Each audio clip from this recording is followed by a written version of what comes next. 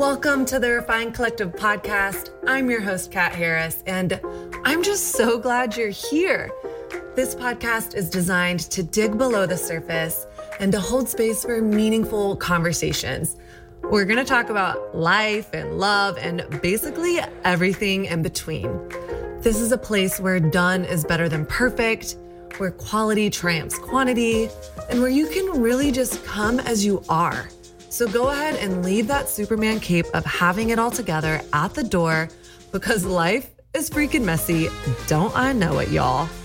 Now, not only are we going to be real, we're going to have fun too. Scout's honor. I promise you this. I will find any excuse to bring up Beyonce or the latest episode of The Bachelorette. So if you're a new friend, you are so welcome. And before we get started, pause and make sure you're subscribed to the Refined Collective podcast on iTunes so that each week, when a new episode drops, it'll download straight to those devices. And if you're an old friend, welcome back. Hi there. I already know you're all subscribed and good to go, but would you do me a quick favor? Hop on over to iTunes and leave us a 5-star rating and written review. I would be incredibly grateful for that. Now, I used to feel like all weird and awkward about asking you to do this, but then I listened to Oprah's podcast, and even she asks her listeners to do it. In the podcast world, those subscribes and ratings and reviews really, really help us. So thank you in advance. You are the best. Finally, if something stands out to you in this episode, find me on Instagram at The Refined Woman or my podcast specific account at The Refined Collective and send me a message. I would absolutely love to hear from you. All right, let's go ahead and get to it. You can never say, do, or be the wrong thing to the right person. Huguette Montesino Rodriguez said that in our interview today, and she said a lot of things that stopped me in my tracks, but that one in particular just sort of hit my heartstrings, especially as a single woman so often. And we talk about this in today's episode.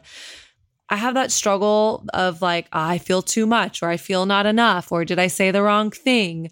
And I love Huguette's heart because what she says is true. Because underneath that is, I cannot mess up God's plan for my life. And so I just want to encourage you with that. And as we dive into Huguette's episode, you might be wondering what we're going to talk about, but you probably already know because of the title. Is married sex better sex? I could not wait to dive into this question. Huguette was and is the perfect person to have this conversation with. She's so grounded and rooted in truth and also so free in her own story. So I can't wait for you to get to know her a little bit better.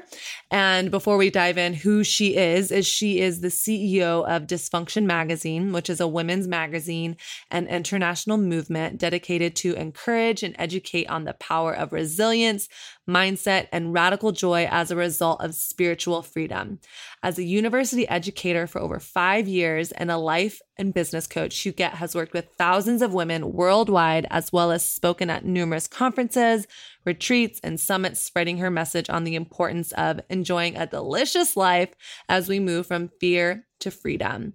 Huguette is currently working on a book and will soon be releasing the Radical Woman Blueprint, a program guiding women via the mind, heart, spirit spheres into the actualization of their God-given visions without fear and shame. So Homegirl is basically up to some really incredible things. And if you want to follow along with what she is up to, find her at dysfunctionmagazine.com.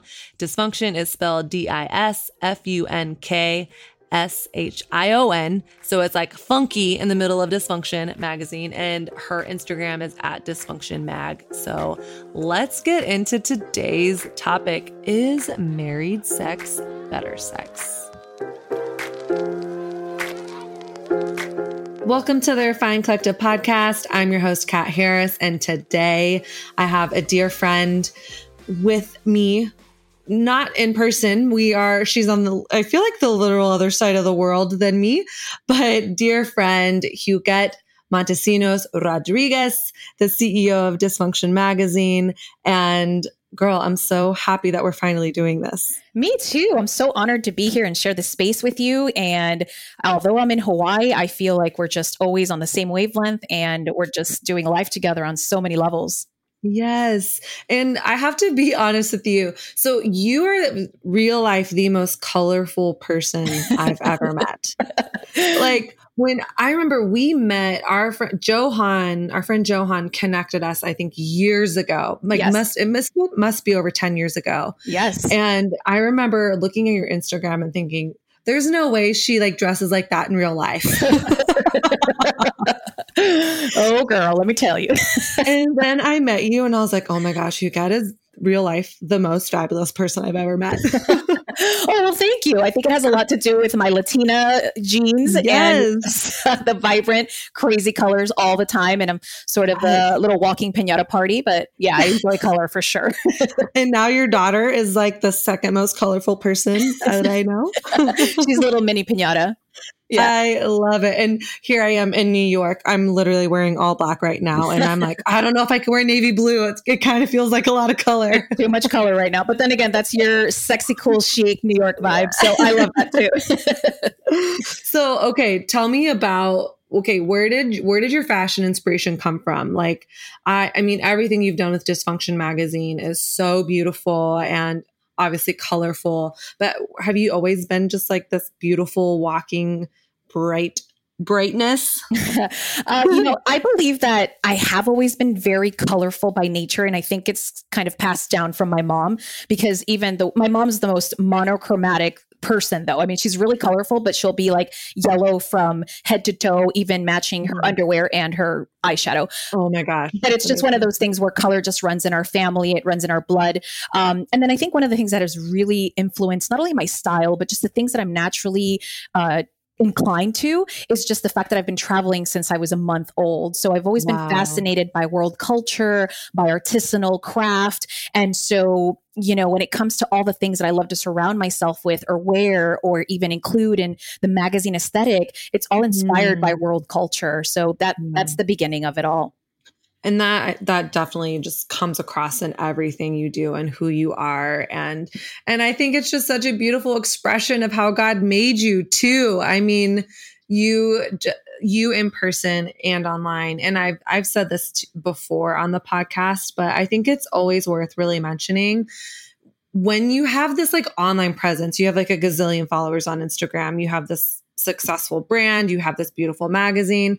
And sometimes when you meet someone like that in real life, at least for me, I'm like, oh, you're not really that person. Yeah. But like you really are.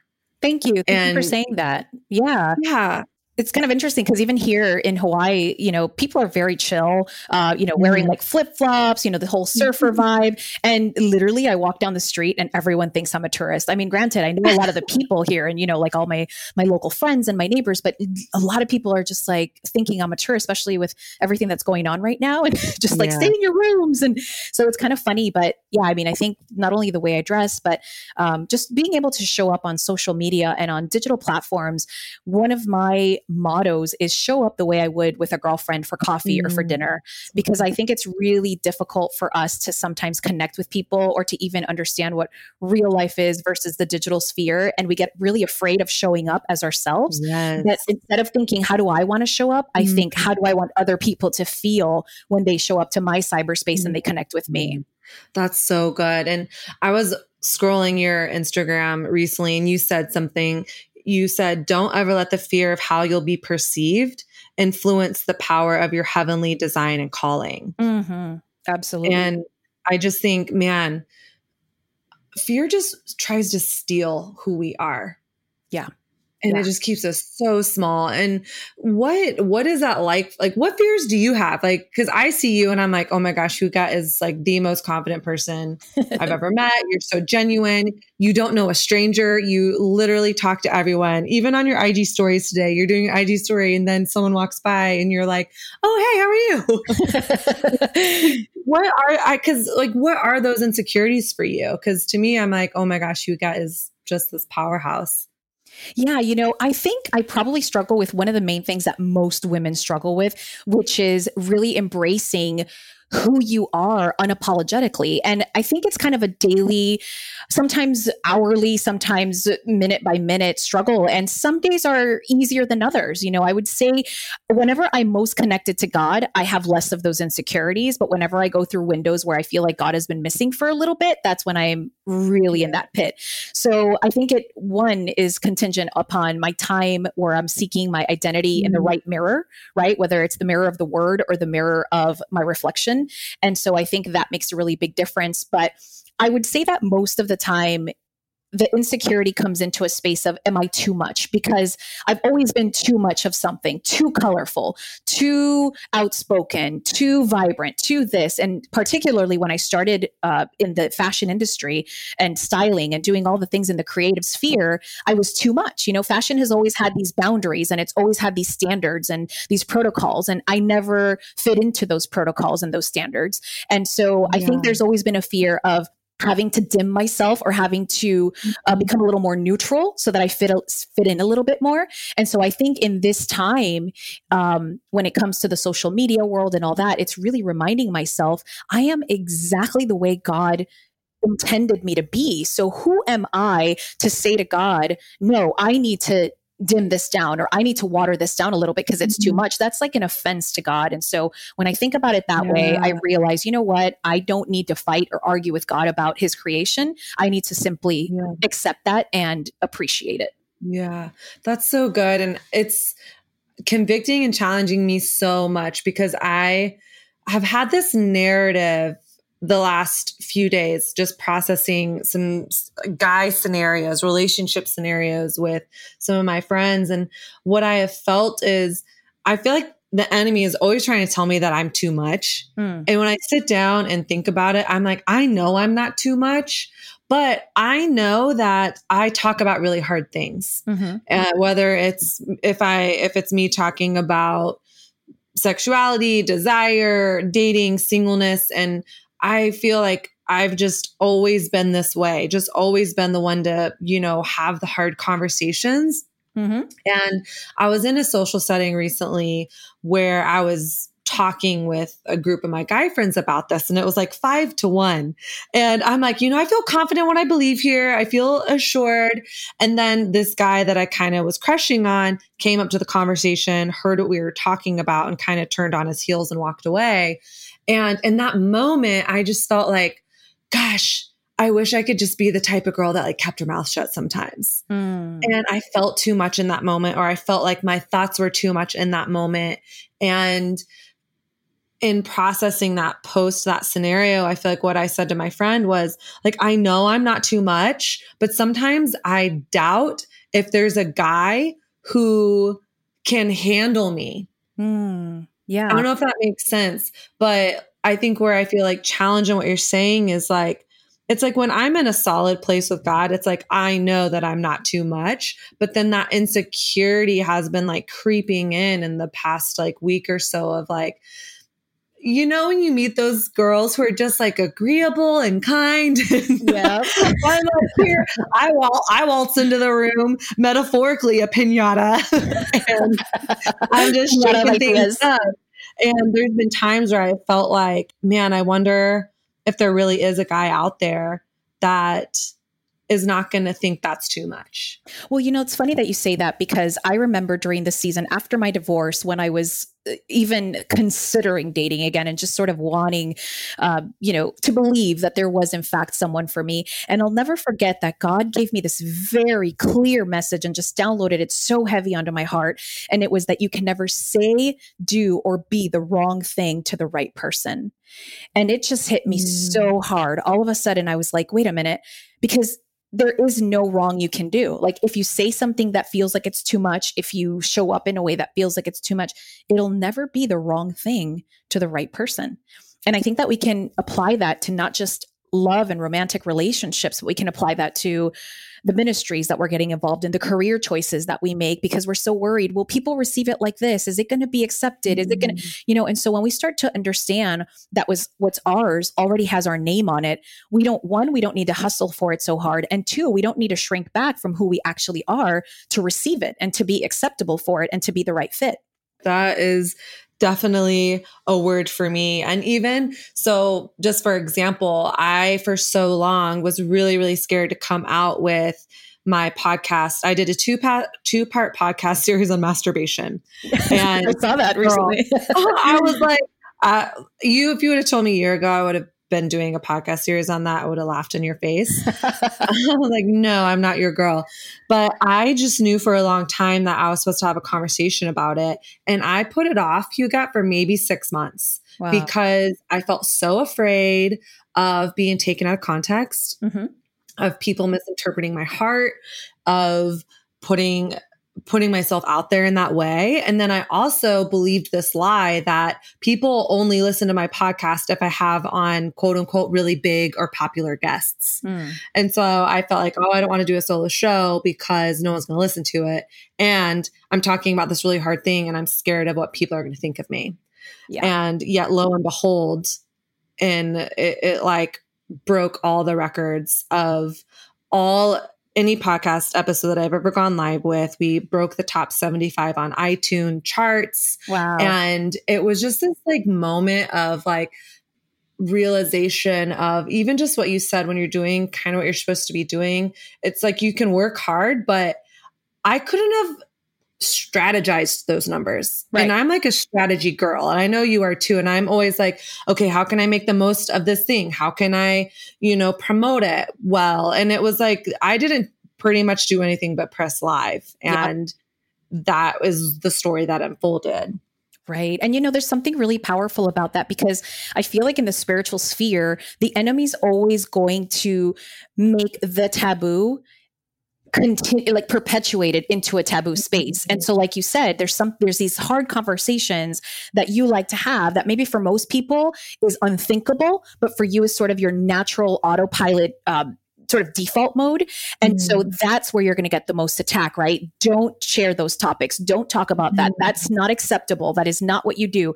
And so the moment you free yourself, the moment you allow yourself to step into the freedom of who God created you to be and exactly operate in that mode, you start to see how God just opens up all these paths and all these doorways to the things that you know exist somewhere, but the fear always keeps you stuck on the other side of that door. Yes, and so that is just a really powerful example. And once again, a testimony of how stepping into that godly freedom and not letting what the fear of perception lead your next step. Yeah.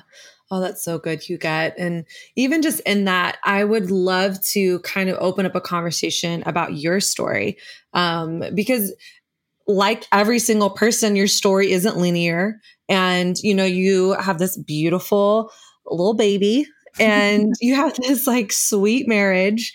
But you like your past, you already said like you've been divorced, you're remarried. And I would just love to hear what that story was like for you. Like what was the path to your first marriage? How did it break down? And how did you get to where you're at today? Sure. So I was married to my high school sweetheart. So we met back in high school, early on and knew each other, for a total of 13 years by the time that we ended up getting divorced. But it was a very sweet relationship. We sort of went our separate ways after high school. He joined the military and I was kind of wanting to go to college and all that jazz. 3 years later, we reconnected on, social media as well. MySpace. Anybody remember MySpace?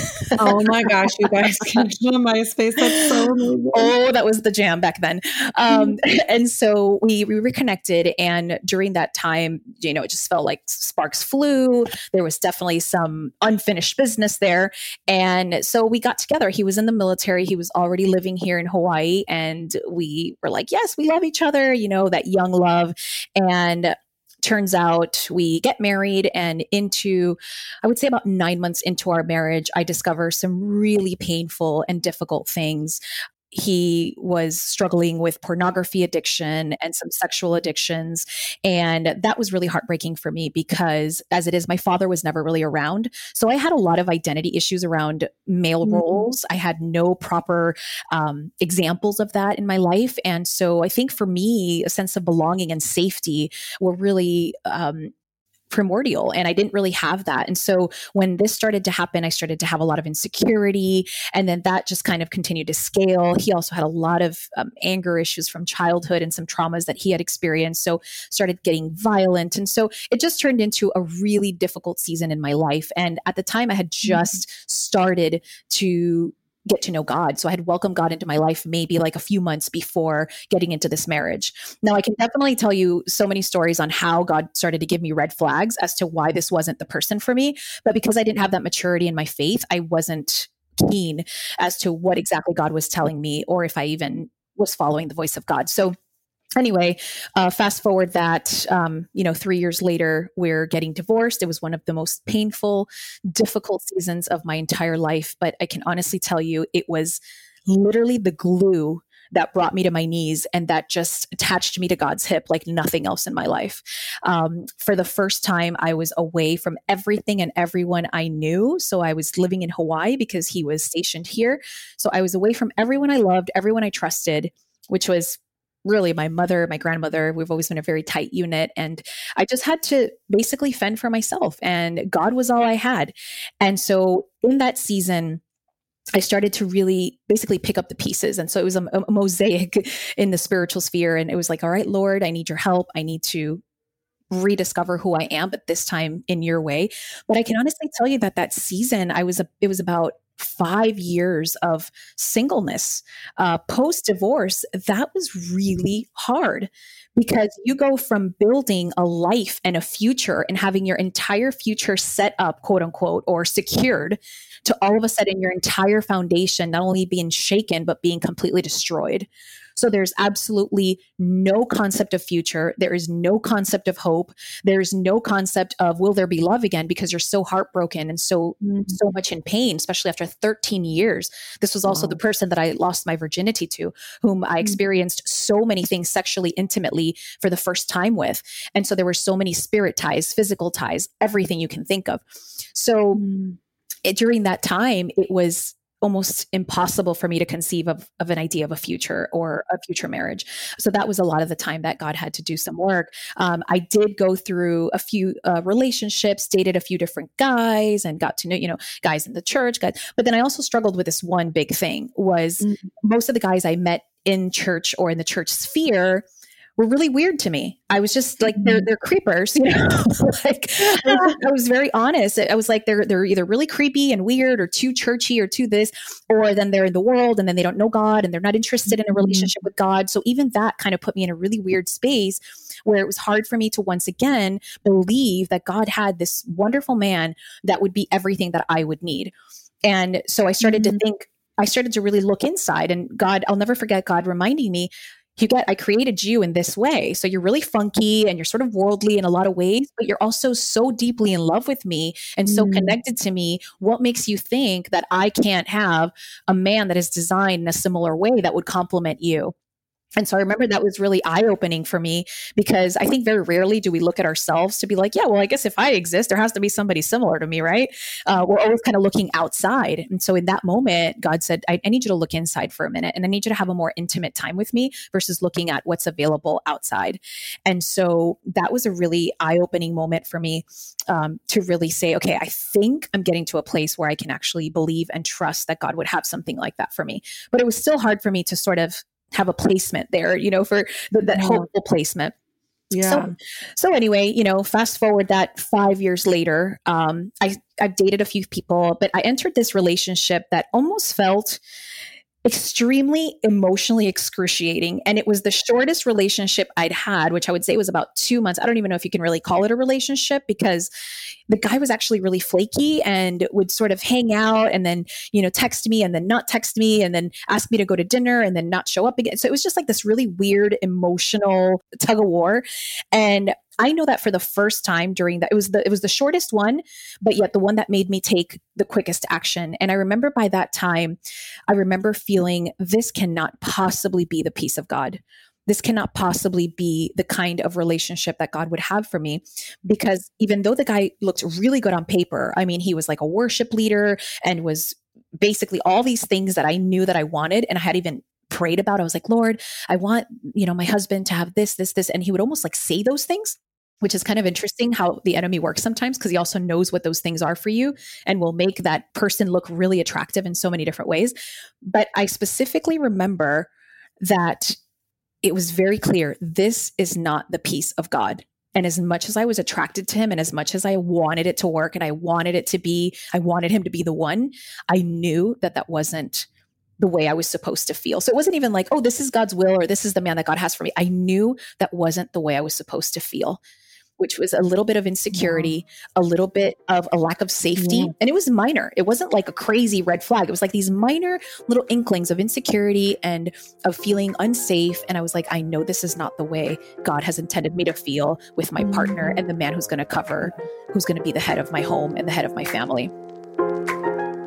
This episode of the Refined Collective podcast is brought to you by my very own free guide for single women, 6 tips to activate your dating life. Raise your hand if dating as a woman of faith in today's swipe right, swipe left culture has ever felt like a total struggle fest.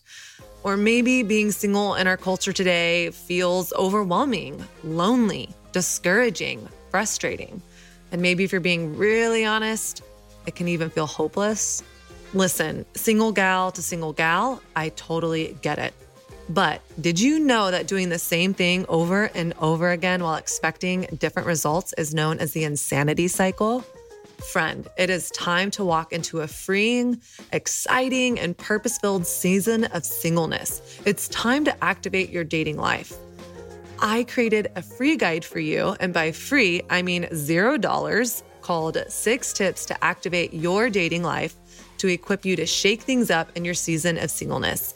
You can grab it right now at bit.ly/TRW dating tips. Now you will walk away knowing, number 1, the biggest mindset shift that will transform how you show up in your dating life. Number 2, I'm going to teach you how to get unstuck in your dating life.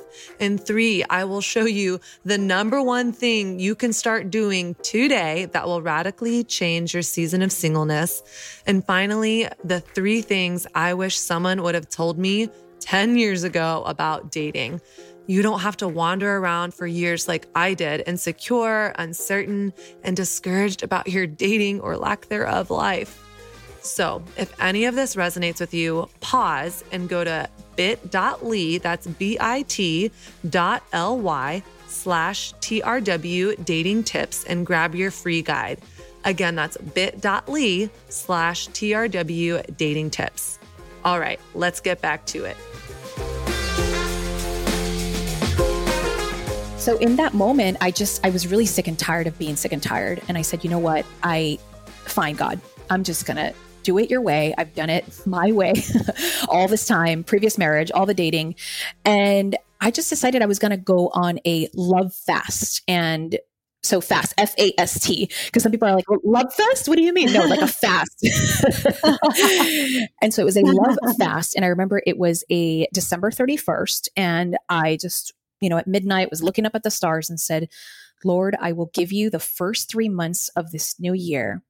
And every time that I think about love, every time that I want to receive love, every time that I think hopeful or hopeless thoughts, every time that I miss an ex, every time that I'm mourning my divorce, anything that had to do with the romantic love sphere, I was going to turn each of those thoughts over to God. And I was going to turn each of those hopes and those desires to God. And so for 3 months, from January to March 31st, I was not going to date anyone. I was not going to entertain a relationship or even a friendship, quote unquote, with anyone whom I found attractive. Anything that would lead toward that space, I knew I was going to surrender it. And if that person did come into my life, I was going to need to once again cut it off. So lo and behold, I end up going with a few friends on Valentine's Day weekend. We're like, oh my gosh, what are we going to do? This sucks. Everyone here's like in love. And we just, so gross. And so one of my really close girlfriends says, hey, let's go to Costa Rica. It's the same price from Miami to, go to Costa Rica than to go to Orlando or do some other type of adventure. So I'm like, all right, whatever, let's just do it. And I go to Costa Rica and we go to a zip line tour, and that's where I met my delicious husband. I love that you call him your delicious husband. Everybody knows him as Delicious on Instagram. So it's kind of crazy because one, this was right smack in the middle of my love fast. Two, the most random, unprecedented scenario that you could ever think. And of course, I'm like, heck no. I mean, first of all, I saw him up on that tree and I was like, what is that delicious thing up on that tree? All right, Huguette, you're on a love fast. Hello, what are you thinking about? Nope, cancel that thought. Okay. But when I saw him, I remember being like, okay, crazy. He lives in another country. He's a tour guide, probably crazy disaster type of guy. But anyway, we end up like just connecting over 15 minutes and we're hanging out there with I'm hanging out with my friends. And, one of my girlfriends has a Polaroid camera and she's like, hey, excuse me, would you mind taking a picture of us? And he's like, sure, only on one condition. And he says, you need to take a picture of me and my future girlfriend over here. And I'm like, oh my gosh, smooth operator. Of course he is. And so anyway, she ends up taking a picture of us and gives it to him, which by the way, I'm probably going to give you the picture. So if you want to add it to the show notes so people can see.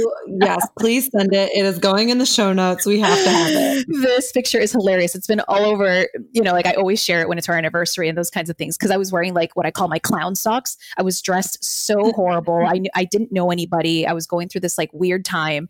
And so I was like, I don't care. I'm not interested in looking any particular way. So anyway, it's kind of an interesting and long journey, but the short end of it is we end up connecting a little bit further and I start to discover online, we start talking on Facebook and he's really friendly, really nice, very respectful. But all of a sudden he starts getting into these conversations about God. And I didn't share really anything about God, but when I start looking, once he starts sharing things about God and how, Jesus had entered his life and how he had changed his life, I start to get really curious. And when I start sort of creeping up on his Facebook a little bit, I'm like, oh my gosh, he had worship songs and he had scriptures and he had all these different things for months and actually for a year or so. So I'm like, okay, this guy is really on his own journey, on his own spiritual journey. And then I start to maybe think, oh my gosh, maybe this is a possibility. So that's when I actually had to cut him off because I realized I'm getting interested. This guy's awesome. And so I literally had to tell him, listen, I cannot talk to you until April 1st and cut off the whole conversation and the whole thing. And and this was our first time actually having a Skype call when we started talking a little bit more deeply. And he just looked at me and said, where have you been all my life? Whoa. And that was the scariest thing for me because I'm like, we've met for 15 minutes. This guy's just going to think I'm a loony. He's just going to think I'm crazy and probably not going to take me seriously and just going to fade off the face of the earth. So when I told him I couldn't talk to him, he said, I completely respect that. And I want to support you in your time with God. Is it okay if I message you every day to let you know that I'm waiting for you and I'm praying for you? And I'm like, sure, I guess that's fine. But I'm thinking in the back of my mind, that's going to last a week. Yeah. Girl, for the remaining month and a half, every single day, morning and nighttime, he would message me daily to let me know he was praying for me and waiting for me. And I never responded. What? Every single day. So April 1st comes along. My fast is over. We jump on a Skype call for the first time and we're obviously at this point, I'm like, oh my gosh, this guy's amazing. And, I knew enough about him that I knew he was great. But at the same time, I'm like, I'm not going to have a cyber relationship with a guy I've only met for 15 minutes. So I tell him, I would love to get to know you a little bit more. By this point, we've shared that we both like each other and that we'd like to explore it a little bit further. And turns out during that time, he's in Costa Rica, I'm in Miami, my best friend becomes a flight attendant. So this is another example of how God works, right? And how we don't need to really push things or try so hard. My best friend becomes a flight attendant at American Airlines. He's like, Huguette, my family doesn't travel. I know you like to travel. Do you want to be my plus one? Do you want to be my beneficiary? And so all of a sudden I get travel benefits as if I was an employee for American Airlines and I'm able to travel for free whenever I want, however many times I want. So I'm like, literally his benefits kicked in on March 31st. So all of a sudden I can travel and I tell him, I'm like, listen, I'd be willing to go back to Costa Rica and kind of get to know you a little bit more. He couldn't travel to the US because he didn't have a visa. So, we decide on April 10th. And so we talk about it. We're really excited. Awesome. He has his own house in Costa Rica. So obviously I'm getting ready to go see him. And I tell him, listen, one more thing. I know I'm going to go hang out with you. And I know we haven't really talked much about this, but I'm not going to have sex with you. So if this is something you're wanting and you're expecting, I just want you to know you're going to be disappointed. So let's just get it out of the way right now.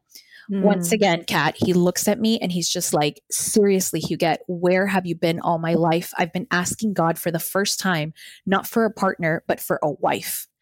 Wow. And he's like, serious. And the crazy thing is, we're just kind of getting to know each other. And he's already talking to me about wanting a wife.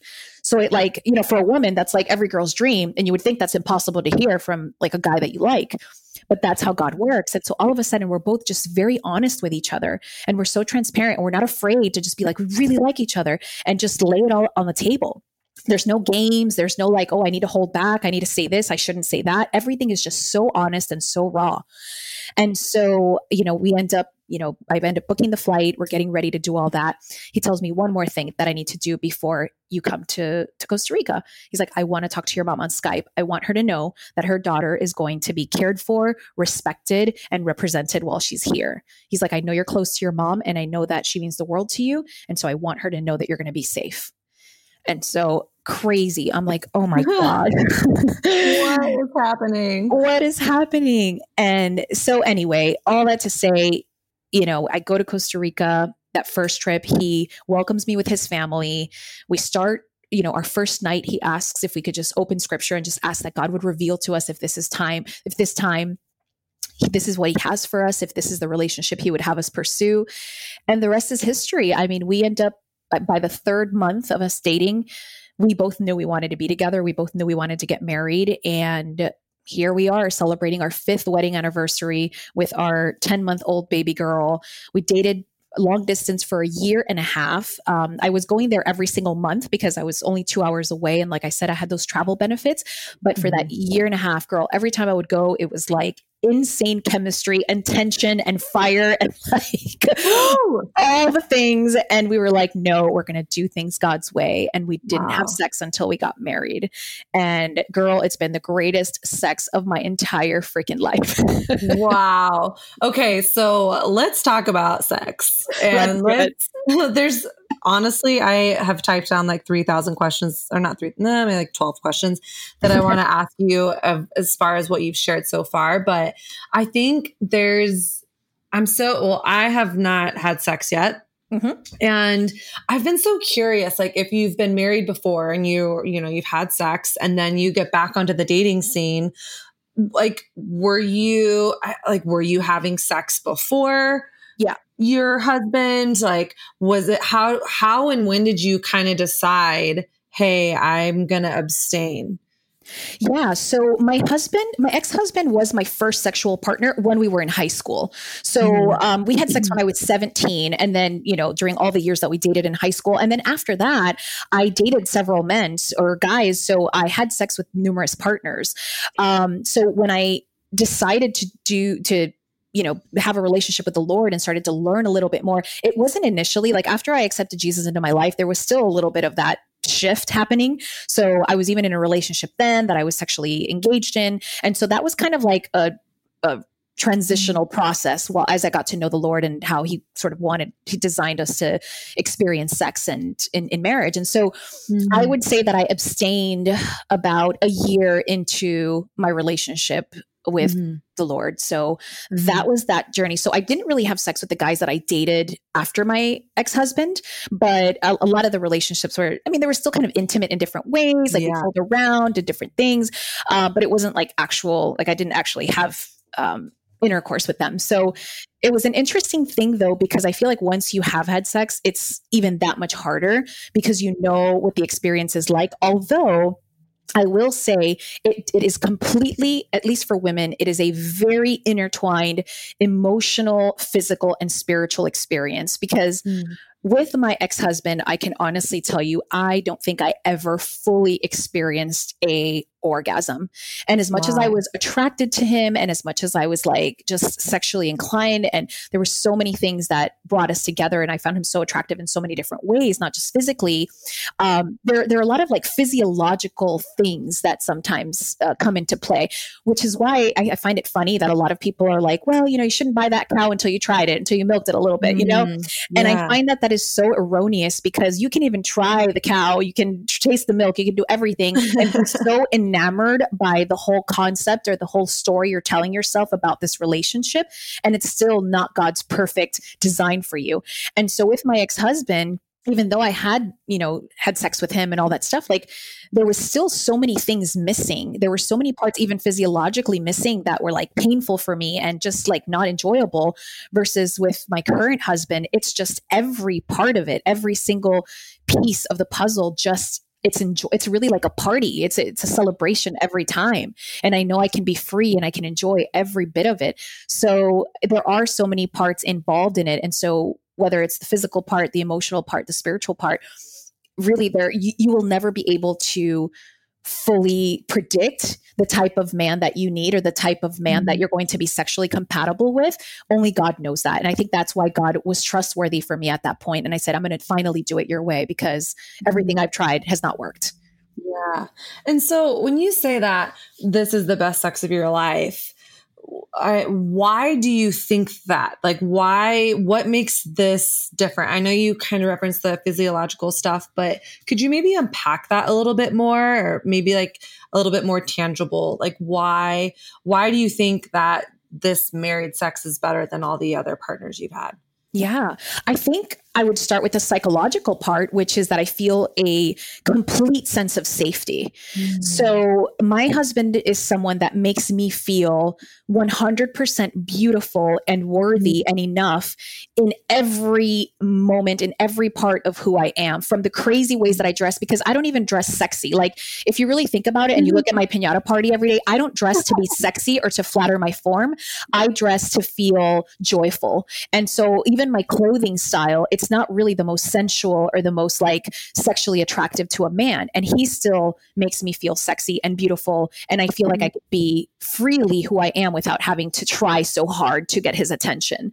So from a psychological perspective, I feel a complete sense of safety around him. And so then I think with the physiological part as well, I'm sure, I don't know if you've talked about this in the podcast or not, but there's also external orgasm and internal orgasm. And so I've actually experienced both. And I think I had only experienced the external with any and every one of my previous partners, from foreplay to actual intercourse. And with my husband, it's the first time I've actually experienced both. And so it's this mind-blowing experience, which I'm like, there is a reason why this is so sacred, because there's that physical connection, there's that emotional, there's that spiritual connection. And so that's why I feel like all those three parts just make sense when it's the right partner for you. Yeah. So that's from the physiological to psychological. So what would you say, because as you're sharing this, I'm thinking of also, I had Dr. Celeste Holbrook on my podcast, and she's a Christian sexologist, and her story with her husband is like the exact opposite. Yep. She waited until marriage to have sex, and sex was so physically painful for her. And, she just thought, did I marry the wrong person? I thought God would bless my sex life because I did it his way. And she had to kind of work through all of these things it was several years before they actually had enjoyable sex. And now they have an incredible sex life. But I guess what I'm curious about is, let's talk about that first night where you have sex. What if it's not mind blowing? Like, what do you do, and how do you? I love how you said that you feel so safe with him. And I think that's like the beauty of like that covenant of marriage, of having sex within marriage. But I also I wonder about like what happens if you don't have great sex? Like, do you feel like you've married the wrong person? Yeah, I'm really glad you asked that question, because our wedding night was the worst. So we actually, and I think it was all the pressure that led up to it because we shared so much of our journey with all of our close friends and the people who surrounded us. And actually, I was very vocal about my journey on social media as well. So we shared that we were not having sex and that we were waiting until marriage. So there was so much pressure. And I knew all the questions were going to come the next day or that following week. Like, so how was it? So how was it? You know, and so there's so much pressure around that night that like people are thinking about you and they're thinking about what you're doing. It's just so awkward. And so our wedding night actually was terrifying. And I actually thought that exact thing. I'm like, oh my gosh, what have we done? Because there was so much sexual chemistry between us during our entire dating time. And he really like, I mean, he looked like he knew what he was doing, even when we would go out dancing and the way he would like touch me and the way he would kiss me. So I knew there was that chemistry there, but I was like, what the heck happened?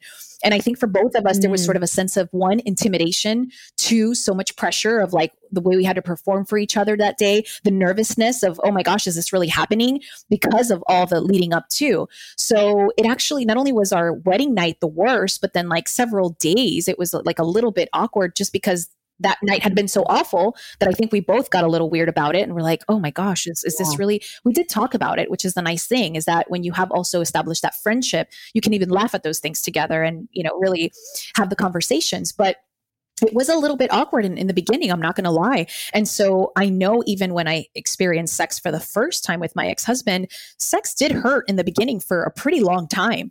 So I think if you're going into marriage as a virgin, you want to make sure that you are expecting it not to be mind-blowing in the beginning. Just physically, your body's getting used to something different. You know, there are some painful parts. Obviously, your hymen is breaking, or, you know, there's just so many different things that are happening physically, plus all the pressure and the emotional things that are happening. So I would say definitely don't go into marriage thinking you're going to have mind-blowing sex on day one. I would say go into it thinking maybe into like 6 months to like a year of really, really enjoying it, because it's like anything you're training for. You're starting from scratch. You're getting to know something. You're riding a bike for the first time. Yeah. And so, I mean, even I'm just thinking of my friends now who have sex outside of marriage. And one of the biggest things that they talk to me about is, what if you can't develop sexual chemistry? You know, what if it never gets better? And, you know, my perspective, and I haven't tried this out yet, but even my perspective is that if you are with a person and you are committed for the long haul and you're committed to vulnerability and communication, that you can work through that. And even I had a situation where I was dating a guy and I was super attracted to him. And then we had our first kiss and I thought, whoa, this guy is not a good kisser.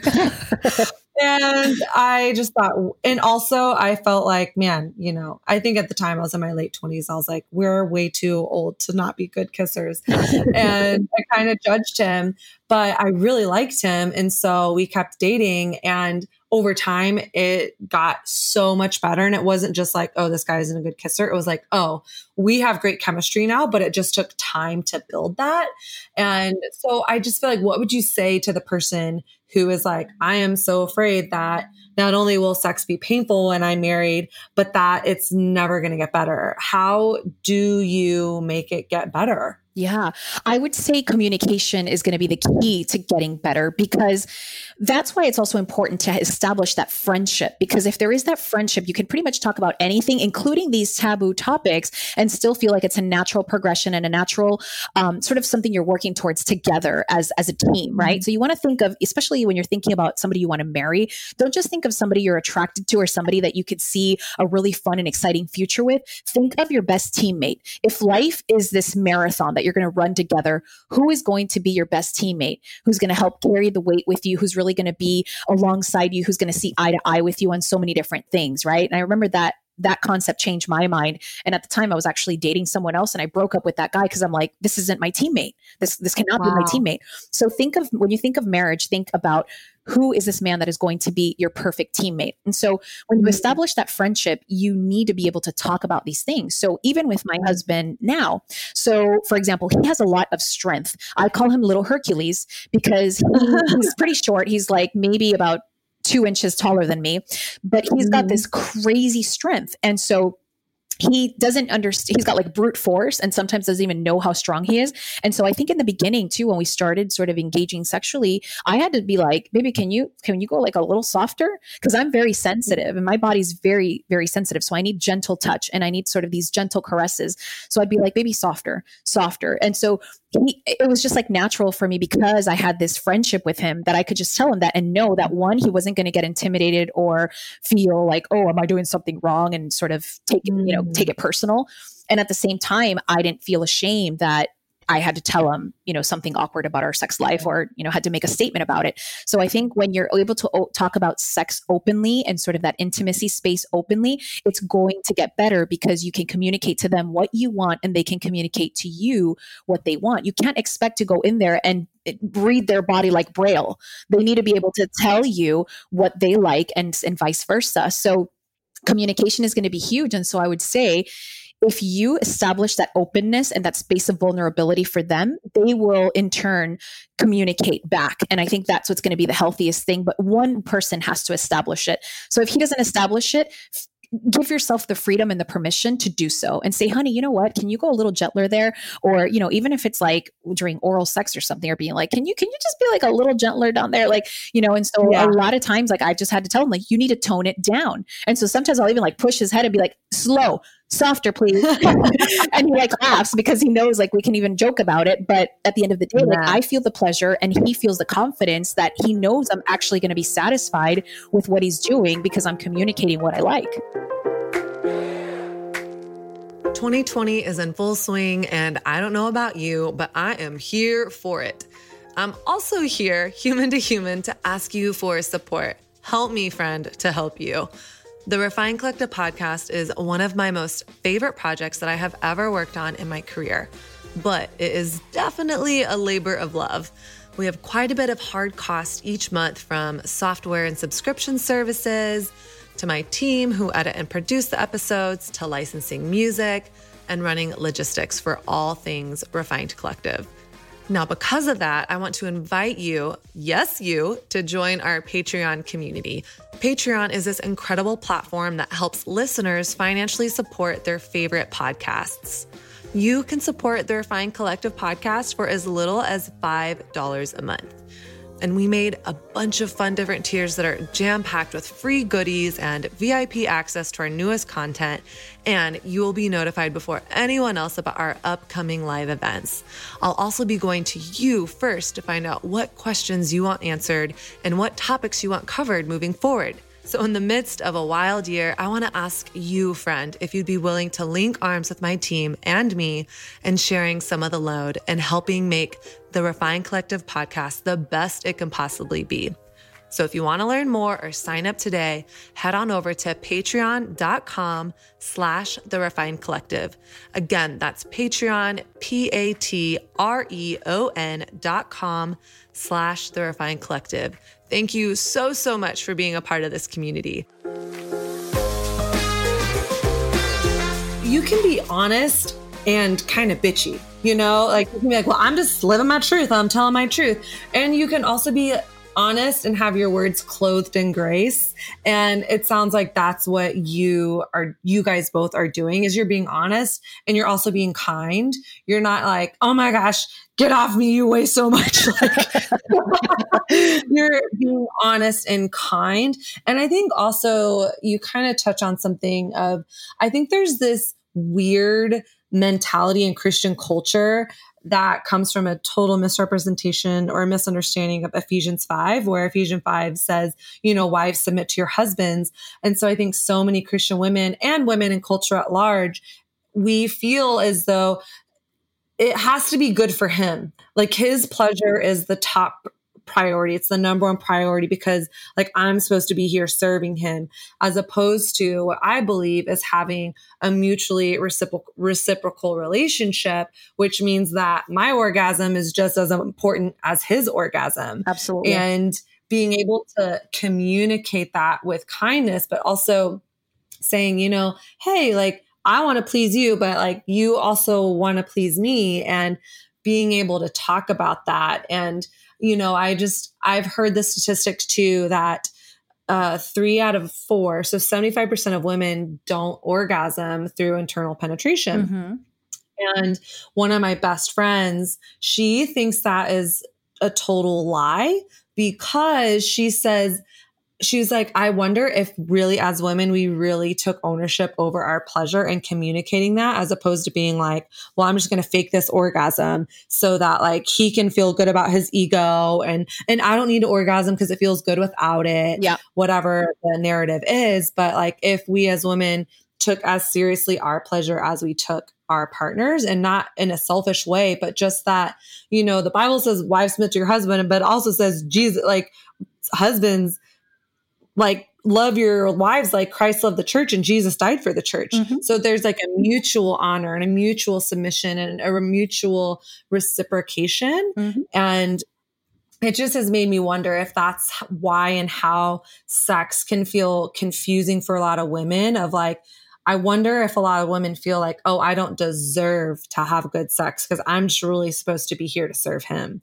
Right. What do you think about that? Well, I'm glad you bring that up too, because there have been moments where, for example, if we're either fooling around or fully in sex, like right in the middle of like a sex escapade, and if he senses that I am not feeling it, or he just sees that like I'm a little off, he'll be like, baby, are you okay? Are you enjoying this? And, you know, whenever there has been a moment that it's either I've had pain or, you know, I mean, sometimes you're just like bloated and gassy and you're just like, it doesn't feel good right now, you know? So whatever the circumstance is. And so I remember him saying, well, let's stop. I mean, this is supposed to be a gift for both of us. Right. And so this is why I go back to this idea of a true teammate, because these are things that you discuss even as you're dating. I know sometimes it feels even taboo to talk about something you haven't even done yet, and to be like, well, what are we going to talk about when it comes to sex? But you can even have those conversations ahead of time and say, I want to have the openness that if I'm hurting, or if something doesn't feel good, or, you know, that we can connect in this way, can we agree that sex is a gift that is designed for both of us? And so if your partner feels that way and can completely agree with that, then you're in the right space in terms of that partnership and that teammate relationship. But I think there's something interesting to be said about that topic when it comes to sex and men as well, because we know culturally, and we've seen a lot of scientific studies around that women receive love through affection and men receive love through sex, right? And those are sort of our love languages in terms of the genders.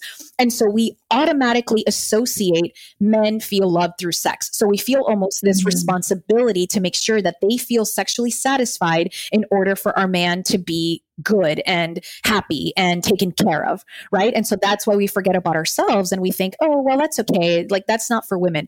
And so I think that's a complete cultural myth, because I do believe it's a gift that God has given to us. There's a reason why women have the ability to experience orgasm externally and internally, which is something that men can't do. So we have a double whammy, you know, we have a double gift. And so I think, you know, there's obviously a hidden trigger there. There's obviously like a hidden treasure there, which is that internal orgasm. And I think there's a reason why that is designed in that way. And so when it comes to this idea of submitting to your husband, there's also that latter part that is husbands love your wives. And so part of husbands loving your wife is making sure your wife is also satisfied, also feeling good, also feeling taken care of.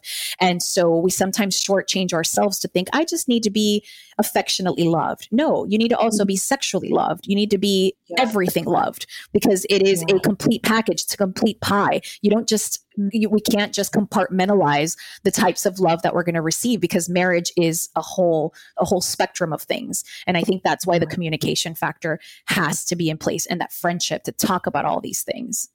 Yes. One of my girlfriends just today said, I just want a best friend that I can have sex with. I was like, yes, like that is what I'm talking about here. You want a best friend who also can be a lover. And with that, it's with your best friend, you can say anything with. And even I think, I don't know if you experience this in dating, but I kind of believe this concept of how you show up for one thing is how you show up for everything. Absolutely. And so if someone is a taker in bed, that's also going to show up in other areas of their life. Mm-hmm. And if someone is generous, like it sounds like your husband is like, no, like I'm here for you. I want to serve you. Like if you're not in this, then let's stop, which I think is such a great example. And I just acknowledge him for that. I think that's how it should be. Yay, delicious. Yeah, they're delicious. But I'm sure he also shows up in that generous way and kind in other areas of your relationship as well, that you could probably see in dating as well. Like, this is going to maybe be a weird example, but I remember I dated this one guy and it was just this terrible relationship. It was so toxic, but I was so hung up on him. Like I was like a moth to the flame with this guy. I just thought he was like the best thing since sliced bread. And we broke up for a long time. And in between that, I dated another guy who was, this guy treated me like a queen. It didn't matter if we were walking down the street or kissing. He was just like, how can I serve you? Like, how do you like to be kissed? Like, what do you like in your coffee? It was like I hung the moon or something. I was like, am I Beyonce? What's happening? And I had never really been treated like that. And things ended up not working out with us, but I took that with me. And then circling back around, I ended up dating that other guy, my ex again, the one who I thought was the best thing since sliced bread. And I remember the first time we kissed, after not having kissed for several years, I was like, oh my gosh, this is all about you. And I couldn't even tell you what it was that he did, but it was like I had to taste and experience literally someone else's kiss before I realized, oh, wow, like this isn't a reciprocal relationship. And if it's not a reciprocal relationship in dating, it's not going to be a reciprocal relationship in marriage. In anything.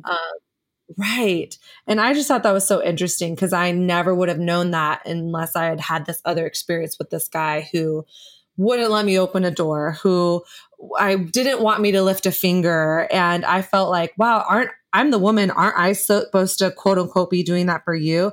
And he's like, no, like I want to love you. Like, let me love you.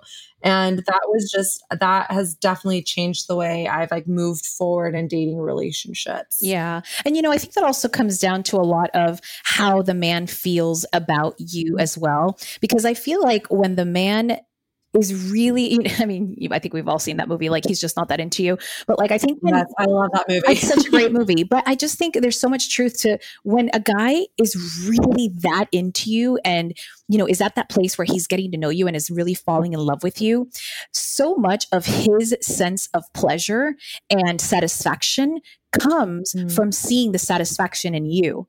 So for example, I see that whenever Mr. Delicious is, like there's something about the way he feels like confident in himself and like, like kind of like puffs up his chest a little bit, like when he knows I'm satisfied or when he knows, even if it's like an act of service, even if it doesn't have to do with anything in the bedroom, but he does something for me. And I'm like, oh my gosh, baby, you're the best. Thank you. And I just like hug him and kiss him.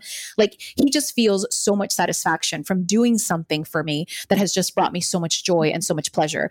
And so I feel like that's also a defining factor in terms of understanding how that man feels about you and how he sees the act of serving you. And so I feel like, granted, there are people that are just naturally selfish, but I think if a man is really more of just a taker, it's a safe bet to say that that man is probably not completely in love with you, or is just not the type of man that is going to serve you throughout your marriage as a whole. So yeah. That's a very great observation. And in that, I feel like what I want to say to myself, to you, to every woman and man is that you deserve to be in a relationship where the person that you are in love with loves you back. Yep. And I think it was Stephanie Mae Wilson. She's a relationship coach that was on my podcast a while back. And she said something like, ladies, like why is not the number one non-negotiable on our list that he likes us back. Right. Like we will spend all this time trying to convince or jump through hoops or downplay that he's not as bad as other people are saying he is. And she's like, we got to stop wasting our time on guys who just aren't that into us, because that just means that that person is not for me. Because I know that if God has a man for me, that man, kind of back to what we were talking to in the beginning of feeling like, man, am I too much? You know, like, am I too much of a woman? Am I too much of a person? I will not be too much for my person. Right. And even how you said in the beginning, like, I can never say, do, or be the wrong thing to the right person. Exactly. And to just trust that, like, the God image in me is in all the unique ways that God has created me, all the unique ways that God has created you, Huguette, of like your little piñata metaphor of like the right person. That's going to just be like the best thing for that person. And just to remember that and trust that and realize like, I don't have to settle for less than that. Right. And, I think that's why it's so crucial to truly have such a deep rooted relationship and intimacy with God, because it can't just be lip service. It can't just be, oh, yeah, I know that God has someone for me. You have to truly, deeply know and understand that statement that you can never say, do, or be the wrong thing to the right man or to the right person. And when that goes from head knowledge to heart understanding and like a complete hard wiring, you are entering into a space of, I don't want to say absolute confidence, because I don't even know if that will ever even exist, but into a place of steadfastness where you're not shaken and you're not falling for just any guy that just comes around, because you have a confidence in knowing that you do not need to change yourself for that person, that you do not need to second guess every decision you make, every single thing you say. Is he gonna like this? Is this outfit too much? Like, you won't second guess anything, because there's this sense of confidence, which is what's going to lead to that place of peace that I was saying, that sense of safety. You will never feel safety in a long-term relationship that you started being somebody other than yourself. So if you started the relationship dressing like somebody else, or being a little extra sexy, or being a little extra witty, or trying a little extra hard, you will never feel a sense of safety once you enter a relationship with that man long-term, because you're going to have to keep up that facade. Wow. And so that's a really important thing to remember from the get-go.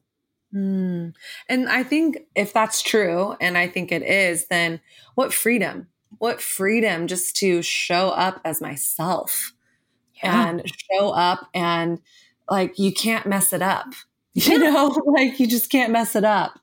You can't. And I think it's really hard to be, if you don't experience it, I think it's really hard to conceptualize, which is why, once again, it comes down to really trusting God, and not just saying you trust God, but really trusting God that exists, because you're not going to come across it a million times in your life. You're probably going to come across it once, twice, maybe. I don't know. But the fact is, usually when you come across it, you marry it, and that's it.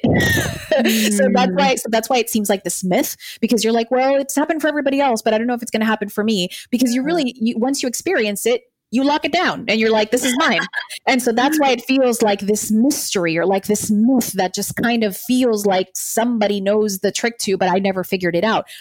But the truth is, you understand that when you can step into this place of that freedom and that understanding of, I will never be too much of anything for that person, you completely enjoy the whole process. There's no overthinking. There's no acting. There's no pretense. You just show up exactly as you would for anything else in your life. And like you said, even in the bedroom, you're like, if they're a taker in the bedroom, they're probably a taker everywhere else. Well, the same thing goes for you. If you show up naturally to the relationship, you're going to show up naturally to all the other areas in your life. And so if you want to be authentic in all the other areas of your life, why would you be less authentic in your romantic life? That's probably the most important decision you're going to make for the rest of your life, and the most intimate person that you're going to share with the rest of your life. So wouldn't you want to establish that from a foundation of truth and from a foundation of honesty and of being 100% yourself? I mean, that's the greatest freedom you could ever give to yourself and to your partner. Come on, girl. Say it louder for the people in the back. Gosh, that's so good. Yes, girl. Gosh, thank you so much for just bringing your heart, and also being so honest with your experience and your relationship with Mr. Delicious. And I knew you were the one I wanted to have this conversation with. And I just am so, so grateful that you were down for the ride. And I just adore your heart. I adore your colorful heart. I love you so much, Kat. Thank you so much for having me, and also for giving us as women a space to be able to share these conversations and to really talk about the taboo topics that in most spaces and spheres is really not necessary, not welcome, just not necessarily a space of freedom. And you're giving women the freedom to talk about these things, and within a sphere of that God space, and just giving people the opportunity to share truths and still do it God's way and feel connected to one another. So thank you for this podcast and for everything that you do for women. Oh, thanks, girl. Thanks, girl. And I know that you are up to some really cool stuff, and you're about to launch something new, I believe. Yes. And so can you just let us know, I mean, if you want to tell us what you're launching, it might already be out by the time this episode is live. Yeah. So how can we follow along with you? How can we follow along with your launch and all the things? Cool. So one of the greatest things that I love to talk about and share with women is how to live a joyful life in spite of circumstances, not because of them, right? Because circumstances happen to all of us, and they're good and they're bad, but it's really our perspective, and especially how we hold on to God's hand. So I'll also share with you for the show notes, if you want, my Radical Joy Toolkit. And so I talk about the things that are basically joy drains and how you can jump into the joy train. And so I'll give that to you and for your listeners so that they can get that toolkit if they want it. And also they can follow me on Instagram, which is Dysfunction Mag. And it's kind of a funky spelling, but you can definitely include that in there for them to check it out. And what I'm going to be launching in the next few weeks is the Radical Woman Roadmap, which is basically a coaching program in which I'm helping women navigate a lot of these taboos, a lot of these fears, and really step into a place of freedom and fearlessness into what God has called them to do, to live it fearlessly, to live it authentically, and to really be able to do it from a place of joy. So I'm really excited to launch that. And I think a lot of women have been waiting for something like this. It's taken me a little bit of time, but I was busy having a baby. So you had your hands full. A little bit. The baby and Mr. Delicious. That's right. Well, and how can people find that roadmap? Where do they go for that? So they're going to be able to find it on radicalwomanroadmap.com, and then also through the magazine. So if they go to dysfunctionmagazine.com, there will be links on there. There'll be all kinds of cool features on there where they'll be able to find it. And I'll probably be promoting it through numerous spaces in the social media sphere. So if they follow on Dysfunction Mag on Instagram, they'll be able to see it there. So yeah, we'll be promoting that through all our different avenues. Amazing. I love it. Well, I cannot wait to see it. I cannot wait to chat with you again. And yeah, this was amazing. Yes. Thank you so much. I love you.